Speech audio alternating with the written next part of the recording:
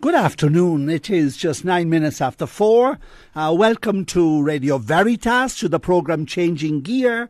Thursday afternoon, Archbishop William Slattery with you. Lovely to have your company and to invite you to stay with me today on this rather special day in the year, the 2nd of November. For over 1,000 years and well beyond that, we have celebrated and prayed for all the souls of the faithful departed on this day. Yesterday we had All Saints' Day. We praise God for his presence in the lives of so many people, all those who responded positively and allowed the grace of God to pour into the world through them, through their holiness and through their goodness. We praise them and ask them continue to be one family with us in Christ and to pray for us. So today in this program I will speak a little bit about All Souls' Day, today's feast. People often ask questions about, is there such a place as purgatory? Does the name appear in the Bible? It doesn't. And how does the Catholic Church then speak about purgatory?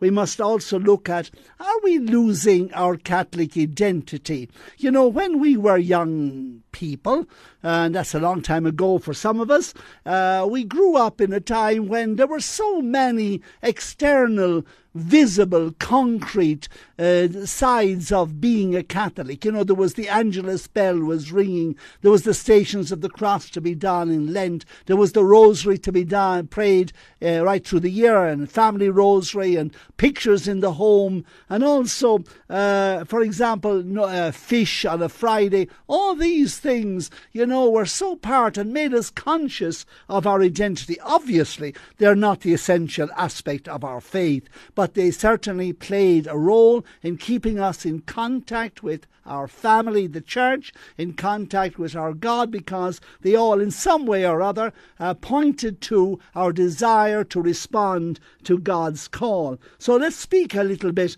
about that today also.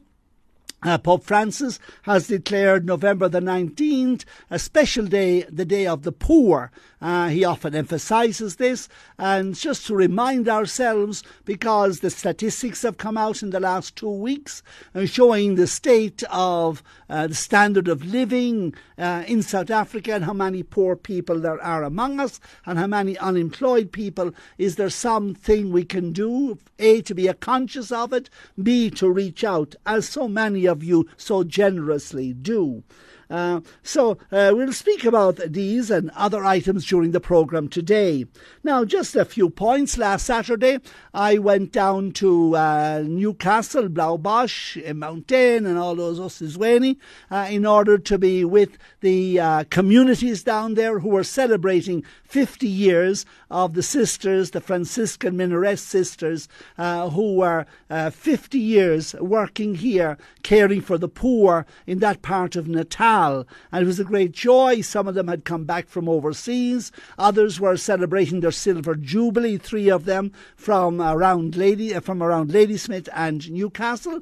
And as well as that, they were some taking even final vows and first vows. It's good to see that, to see young women giving their lives to serve the Lord and his church. So that was a beautiful celebration on Saturday, and we congratulate and thank the Franciscan Minaresses for the hospitality, the simple care, the closeness to the people, their prayer life. Again, just to remind you, we're coming up now to December next month, and we're away to Durban for the Mini World Youth. So parishes, I know some parish told me last Sunday that they have set aside 10,000 rand to help their youth to get there. And there is enrolment taking place now all over the country. It's getting late. So dear people, let's help our youth to celebrate their faith. Also, assuring all our young people that we are praying for them. We're asking God, please bless our young people who are writing exams. This is a stressful time for them.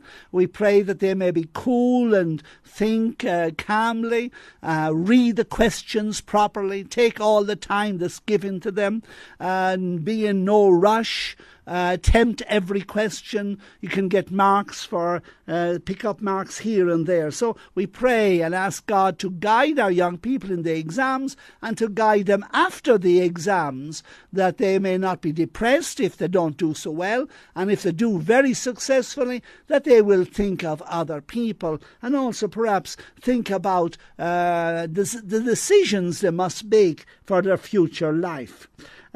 This week or last week I was speaking to the religious authorities in our prisons, and they pointed out that they gave me a list here, and I have a list for all over the country, and it finds that we have 7,786 Catholic prisoners, Batswarua, in our prisons throughout all South Africa. 7,786. And I encourage our parishes and our dioceses to have people who do visit our brothers who are in great need. It's true they may have failed society. It's true that things have gone wrong in their lives, but it is also true that many of them are very depressed, locked up 40 or 60 or 100 in a room with one or two toilets, and locked up already now. It is already after 4 o'clock. They'll be locked up there with bunks, one over the other, until tomorrow morning at whatever time they are allowed out of these cages. So it's no joke in there. Let us see what we can do for our prisoners. To remind you, on Friday we say the prayer for South Africa. We're praying for our country. It's a particular time, a time of transition. It's a time of great poverty, as I'll see later in the programme. It's a time in which our crime statistics are looking very poor.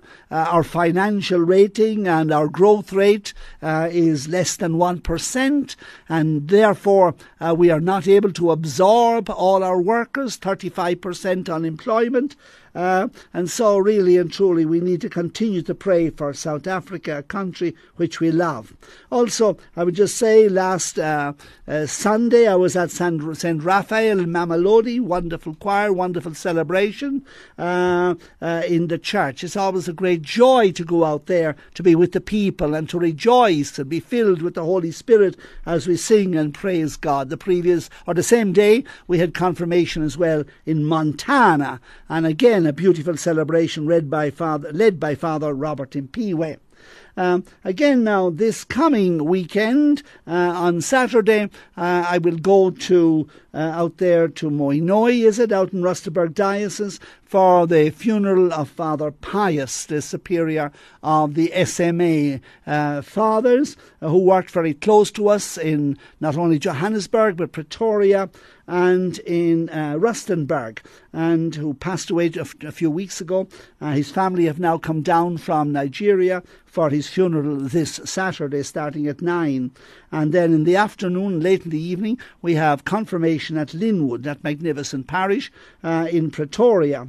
On Sunday, I'm out at Hammerscrawl, out at St. Camillus, Father Baloy, and celebrating Mass, meeting the people and celebrating with the old boys of St. Paul's in Hammond's Crawl. I just want to say I had a delightful day on the 31st of October, the last day of the month of the Rosary, when the Legion of Mary and the parish, Father Wilfred at Sunnyside, invited me for the procession, for the candlelight procession, for the beautiful Mass, and also for the carrying of the intentions to Our Lady, and sending them up by burning all these intentions and praying for all the needs of our people. What a beautiful celebration. So let us begin then, as we now listen to our first hymn, which is very, very fitting for today, For All the Saints. Welcome back. It's 23 minutes past 4 in the afternoon. It's on the 2nd of November. We've begun that month in which we coming towards the end of the year, I suppose, our minds naturally turn to the end things and the journey of life upon which we travel. And we think of, yes, the final things. We think of death, for example. Yesterday we celebrated with great joy the wonderful victory of our brothers and sisters who are with God, and there are millions of them. And also today then we remember the holy souls, those who have died and are being purified in order to see the face of God. But whenever we think about death, there's a certain sadness or a somber feeling in our hearts, and yet, in a way, the great saints often look forward to their death, because it was reaching that person whom they had sought all their lives. It was coming home, as it were. I like particularly in the second letter to Timothy, chapter 4, to Timothy, chapter 4 in the Bible there, Paul's letter to Timothy, second one, chapter 4, verse 6, Paul says he's now in prison, or towards the very end of his life when he's writing this letter. He says, "The time has come for my departure. I have fought the good fight. I have finished the race. I have kept the faith." That's St. Paul, 2 Timothy chapter 4, verse 6. The time has come for my departure. I want to underline that word. That's the word he uses about what lies ahead of him fairly soon, his death, his departure. He uses the word departure. He wrote in Greek, and the word in Greek he used for departure is the word analusis. A-N-A-L-U-S-I-S, analusis.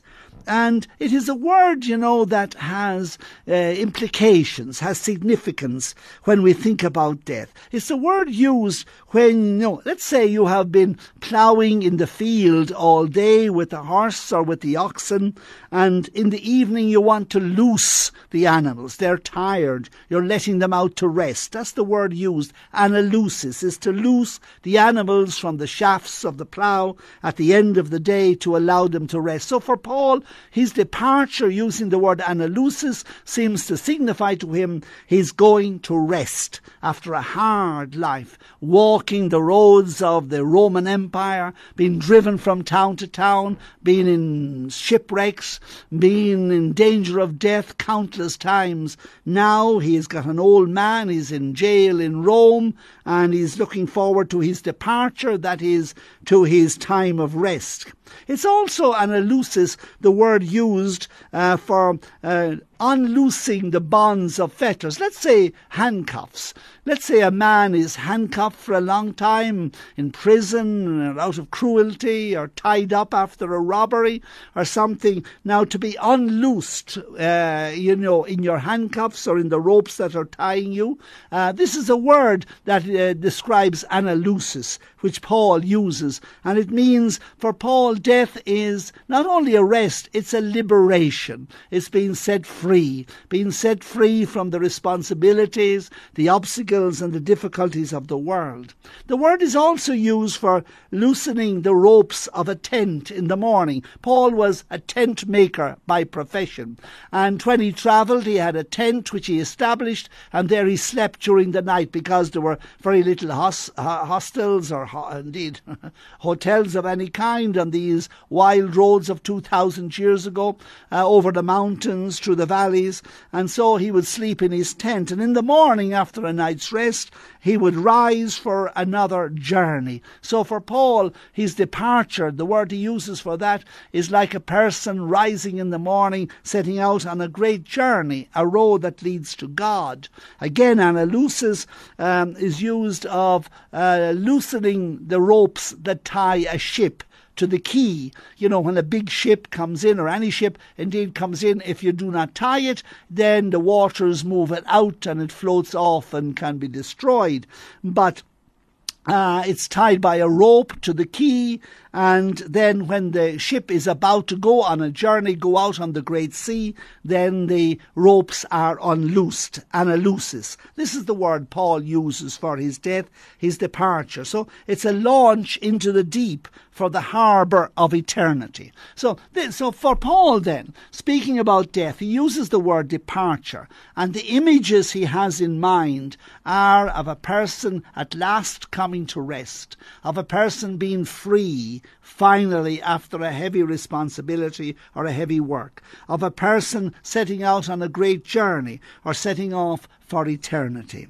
So this is in the eyes. So death then, as we begin November, let it not be a time of sadness, but a time we pray for, Lord, may your kingdom come, and so on. We and in the Mass, we pray for the second coming of the Lord, and so we actually pray for that. It be from our hearts, because in death we go to meet the one who died because of love for us. And from the very beginning of the church, and something they also continued from their Jewish faith, those early Christians, the belief in the life with God. So now, people often say today, look, in our sermons in our churches, people don't seem to speak very much about heaven or about hell. And then when we were small, we used to hear about purgatory. No one seems to speak about purgatory anymore. Are there souls in purgatory? What is purgatory? Where is purgatory? Is there a time in purgatory? Should we pray for the souls in purgatory? And so on. This question about purgatory. So let us look at these questions, and I'm following here Pope Benedict XVI in his book Spe Salvi, that is salvation in faith. Now, he says, in death, when we die, our life choice becomes definitive. In other words, really and truly, we're making decisions all through our lives every day. We're making a decision to go towards God or to move away from God. Or perhaps we're just dreaming along through life. But now in death, our life decisions becomes final. There's no more decisions made after we die. Our eternal destination has now been decided by the kind of life we have lived, by the choices we have made, by whether we have wanted God or we have rejected God. So there are no more choices after death. It is in this life we must choose our eternal address, our eternal destination. Our life then in death comes before the judge. We come, and Jesus tells us that. You remember Matthew chapter 25, he will, divide the goats and the sheep and so on. So our life comes before God, and we are what we shall be for eternity. Now, the Pope goes on to say that in life, there are people who have totally destroyed their desire for truth, for goodness. They have rejected love. They hate has dominated their lives. There are people for whom everything has become a lie. People who lived for hatred and suppressed all love within themselves. There are people like that. And when you look at our history, and indeed our recent history, and the destruction and violence in the world, you can see there are people who have chosen hatred, people who have chosen to destroy love and truth, who have become a lie in themselves. These people are now, after death, beyond any remedy. There is no spark of goodness has survived in them. And by this we mean hell. This we mean hell. And hell is clear in sacred scripture. It exists. There is no doubt there is a hell. And Jesus spoke about it frequently in the gospel. Now, that is one kind of person who have chosen the negative, who have chosen to destroy goodness and love, and their destination is that place called hell. Now, the Pope goes on to say, but also in life there are utterly good people, people who are totally good. Really, insofar as you can say a human being is good, they are pure and good, filled with goodness, people of compassion, people of mercy, people who lived for other people, some wonderful people, parents and workers and committed people like some of you indeed, good people, fully open to God, fully open to other people, open to goodness, admiring and encouraging and responding all the time with generosity, and for them then, death really is a fulfillment. Death is reaching home. Death is heaven. They go straight to heaven. So you have hell and you have heaven. Now, but the Pope goes on to say, but the majority of people, are not totally evil, and are not totally good. They're sort of like the rest of us, mediocre in between. There's a foundation, a desire for goodness, a desire to be good, a desire to be right. That's there, a foundation in them. They were baptized into Christ. They feel called to be good and truthful, even if they're not baptized. These people, they want to reject hatred, and they want to reject Satan. So now these people, they have a foundation, if you like, to be open to goodness. They have sinned, yes. They have compromised with evil, yes. There is much badness in them, yes. There is much, as the Pope says, filth in them. What about them? In other words, it's clear that those who are totally bad are gone, that those who are totally good are with God. But what about the majority of us who would like to be good but have failed in so many things, like the vast majority of us? What about us? Well, the Pope refers to the 1 Corinthians, St. Paul, 1 Corinthians chapter 3. So 1 Corinthians chapter 3, verses 12 to 15. I'm looking at that now because this is where the Pope takes us to speak about what we now call purgatory, a state of people, being purified for God. So 1 Corinthians chapter 3, verse 12 and following there. Now, Paul begins by saying that Christian life is built upon a common foundation, and the foundation is Jesus Christ. We call ourselves Christians. We are Christians. We have received the sacrament, especially baptism. We've listened to the Word of God. We have prayed. Okay, we have forgotten God. We have wandered away, and so on. But if we have stood firm on this foundation and built our life upon it, we know that it cannot be taken away from us in death. So even though we have failed many times, somehow there's a foundation, a basic desire, a leaning towards God. Even though we failed, we have been sorry for how we have failed. We have hurt other people, we have hated perhaps, but we are now sorry about that, because the foundation, which is Jesus, is still holding there.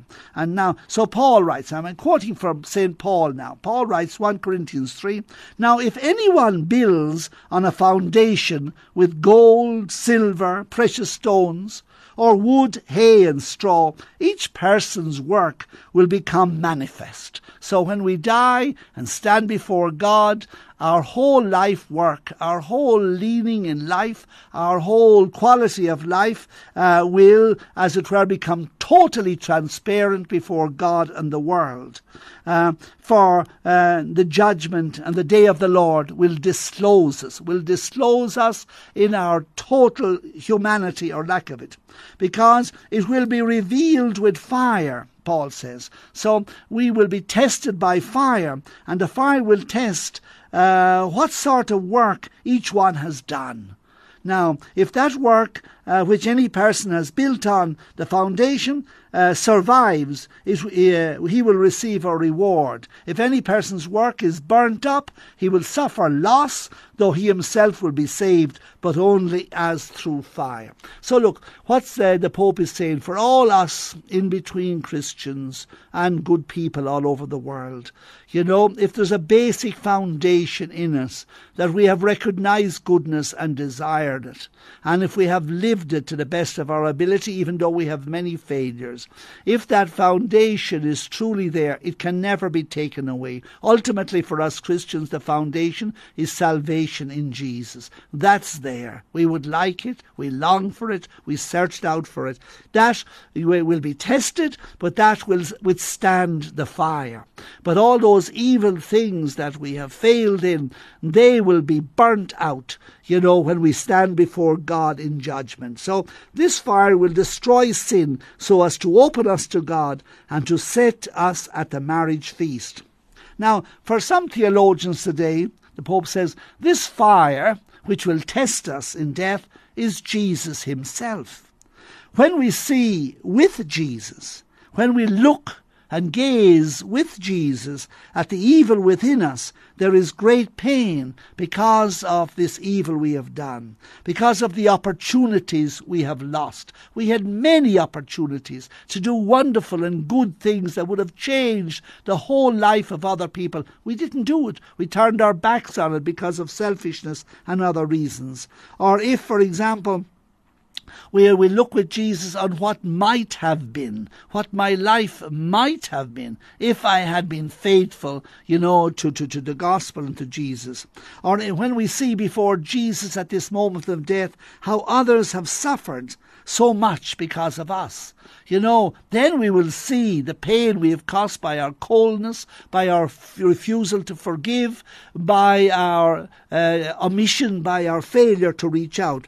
For the love we have refused and insulted and scorned. But the gaze of Jesus, the touch of his heart, will heal us, because we now have this foundation of longing for him, and we see before him where we have so failed and so much evil in us, and the embarrassment, the love of Jesus which is churning within us will destroy all that evil, and we will be transformed as if through a fire.